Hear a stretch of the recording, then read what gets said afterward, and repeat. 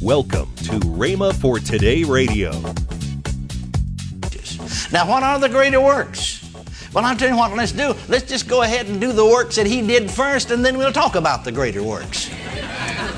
Because that's the way He put it. He said, the works that I do shall they do also, and greater works than these shall they do. So let's go ahead and be sure we're doing the works that He did first, and then we can go on to the greater. No use talking about the greater works if we're not doing the works He did. Can you say amen? Amen. You're listening to Rhema for Today with Ken and Lynette Hagin. Today we continue the classic series, The Believer's Authority by Kenneth E. Hagin. Stay tuned as we listen to this powerful, timeless teaching. Right now, here's Kenneth E. Hagin's classic message. He wanted us to know that He set Christ far above all principality and power and might and dominion. Now, look at Ephesians 2:1 again now. And you hath He quickened, who were dead in trespasses and sins. Now notice, hath He quickened, those words in that verse are italicized. You understand this, anytime you find any words in your King James translation that are italicized, or in your Bible that are italicized, that means the translators added those words. They were not in the original scriptures. And so the words hath He quickened, hath He made alive, though that is true, are not in the original scriptures. Now, I want you to get that. Now let's go on reading. We'll come back to that just in a minute. Now in Ephesians 1:20, which He wrought in Christ when He raised Him from the dead and set Him at His own right hand in the heavenly places. Now the same verse which expresses the reviving of Christ expresses the reviving of His people. Now notice Ephesians 2:5 and 6. Even when we were dead in sins, hath quickened us together with Christ, by grace are you saved, and hath raised us up together, and made us sit together in heavenly places in Christ Jesus. Not only upon the head, but also upon the body, because body and head are one. You know, when you think of somebody, your friend, you don't, maybe your friend's name's John or your friend's name's Mary. And when you think of your friend, you don't think, well, their head is named John, but the body's named Henry. Or if it's a woman, you think, well, their head's Mary, but the body is Susan. No, when you think of Susan, or Mary, or Henry, or John, you think of head and body as one. Is that correct? See, that's what he's telling us here. We are the body of Christ. Christ is the head. We're all one. All of us are seated up there. Far above. That means we're above principality and might, dominion and power. Oh, glory to God. Hallelujah to Jesus. You see, lives will be revolutionized when we realize the authority that belongs to Christ belongs to each member of the body of Christ and is available to us. Now, you see, your mind don't want to accept that because you've been brainwashed. We've been religiously brainwashed to the New Testament taught. We've been taught how miserable we are and we can't do anything. We don't have authority, but Christ is powerful and He has the authority, but we don't. And anything you can tell about you that's bad, well, you're ready to accept it. But anything that's good, you're not willing to accept it, you see. Yeah, Christ is there all right. Yeah, He has the authority. Yeah, He's got it. Well, if He has, then we have. And if we don't, then He don't. Because we're the body and He's the head. Now notice 1 Corinthians 12:12. For as the body is one, and hath many members, and all the members of that one body, being many, are one body, so also is Christ. What did He say? He said we're Christ. He's calling the body Christ. Isn't He? Now notice 1 Corinthians 12, that was 12th verse. Look at the 13th, 14th verse. For by one Spirit are we all baptized into one body, whether we be Jews or Gentiles, whether we be bond or free, and have been all made to drink into one Spirit. For the body is not one member, but many. Verse 27. Now ye are the body of Christ, and members in particular. Hallelujah. 2 Corinthians 6:14. We looked at it before this. Look at it again now, and we can get a better understanding of it. 2 Corinthians 6 chapter 14th, 15th verses. Be you not unequally yoked together with unbelievers. For what fellowship has righteousness with unrighteousness? The believer is called righteousness, the unbeliever is called unrighteousness. And what communion hath light with darkness? The believer is called light, the unbeliever is called darkness. And what concord hath Christ with Belial? The believer is called Christ because the church is Christ. The head and the body are one. Hallelujah. Belial. Or what part hath he that believeth with an infidel?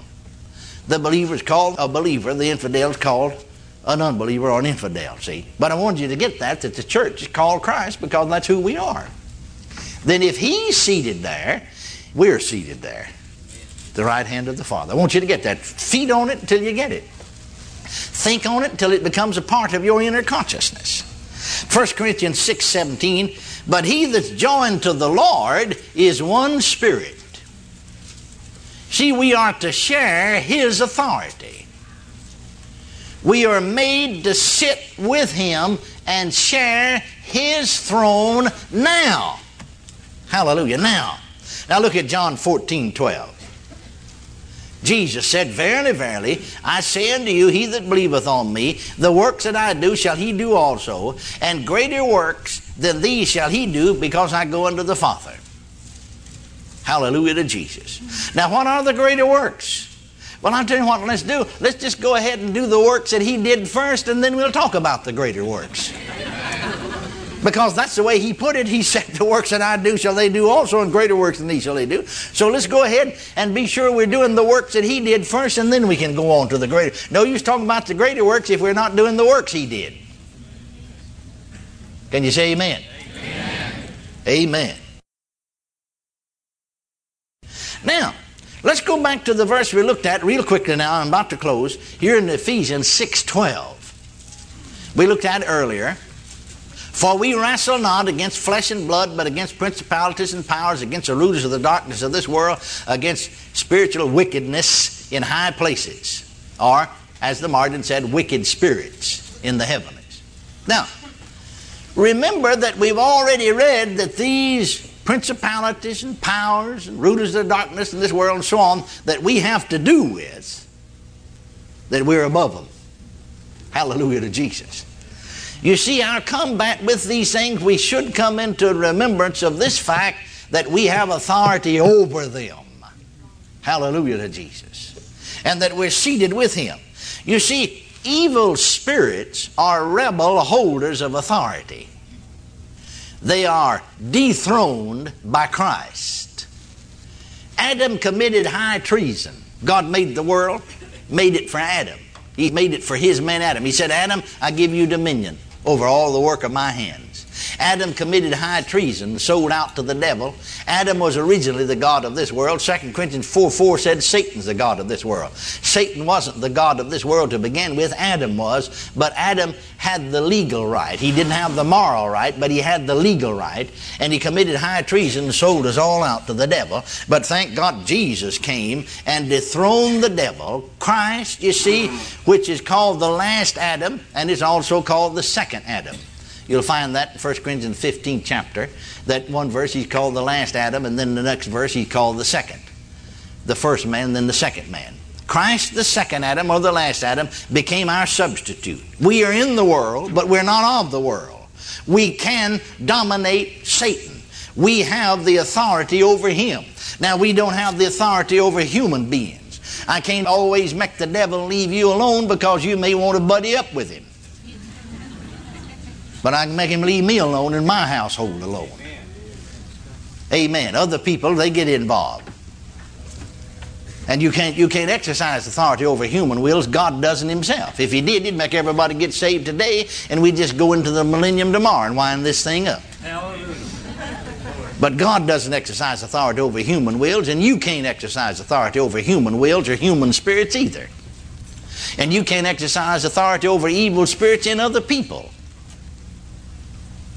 Unless they want to be helped. Are you listening to me? See, some people want it just like it is. And it's going to stay that way as long as they want it that way. because they like it like that. Don't shout me down now just because I'm preaching real good about this. Amen. It's absolutely the truth. Well, we need to realize that we as individuals in our own lives and in our own family. See, you have authority in your family that you don't have in my family or my household. See, here's where I don't have authority in somebody else's life. I don't have authority in somebody else's home. I don't have authority in somebody else's spiritual life either. If I did, I could make them all get saved. Now, if they're with me, if they're in my presence, in some areas I can dominate it. But when they get back on their own, they're on their own. The only way I can dominate his finances is for him to turn his finances over to me. Only way I could rearrange the furniture in the house would be for him to turn it over to me. Said, brother, they can just do it any way you want to. I'll give you the authority. See what I mean? The same thing with spiritual. I don't know why we don't have as much sense when it comes to spiritual things as we do when it comes to natural things. And so now then, don't take this and run off with it and just go down the street casting the devil out of everybody you meet, because you can't do that anyhow. They don't all want the devil out of them. Or even your fellow church member. Because if they didn't turn that authority over to you, you're not going to dominate it, see? The thing about it is, in your own life and in your own household, you've got authority, exercise it there. You don't have authority over the devil out here in the world. He's got authority. He's got a right to be out there. He is the God of this world, and he'll be the God of this world until Adam's lease runs out, because he took up Adam's lease.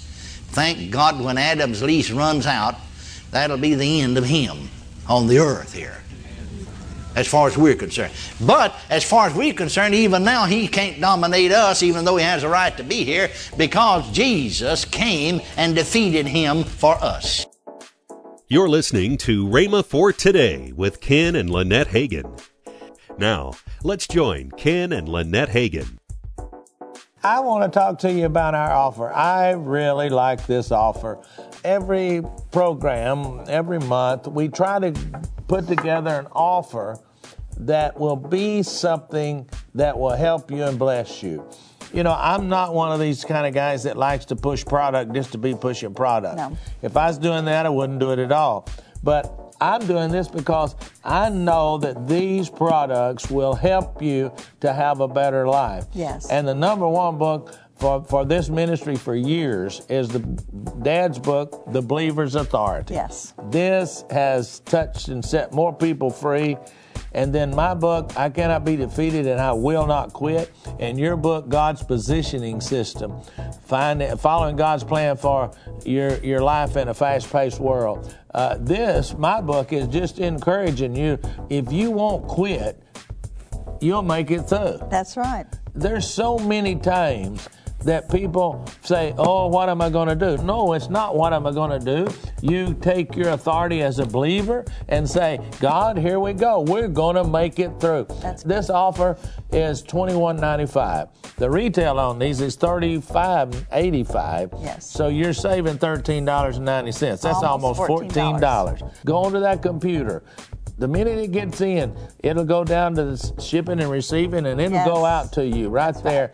Or there is a phone number that you can call if you so desire. But the best way is on the internet there on the web. I want you to get a hold of these because it will change your life. That's right. Call 1-888-FAITH-99. That's 1-888-FAITH-99. Or if you prefer, write Kenneth Hagin Ministries. Our address is P.O. Box 50126, Tulsa, Oklahoma, 74150. Don't forget, for faster service, order online at rhema.org. That's RHEMA.org. Make plans to join us next week at this same time and station for more of the series, The Believer's Authority by Kenneth E. Hagin. That's next week here on Rhema for Today with Ken and Lynette Hagin.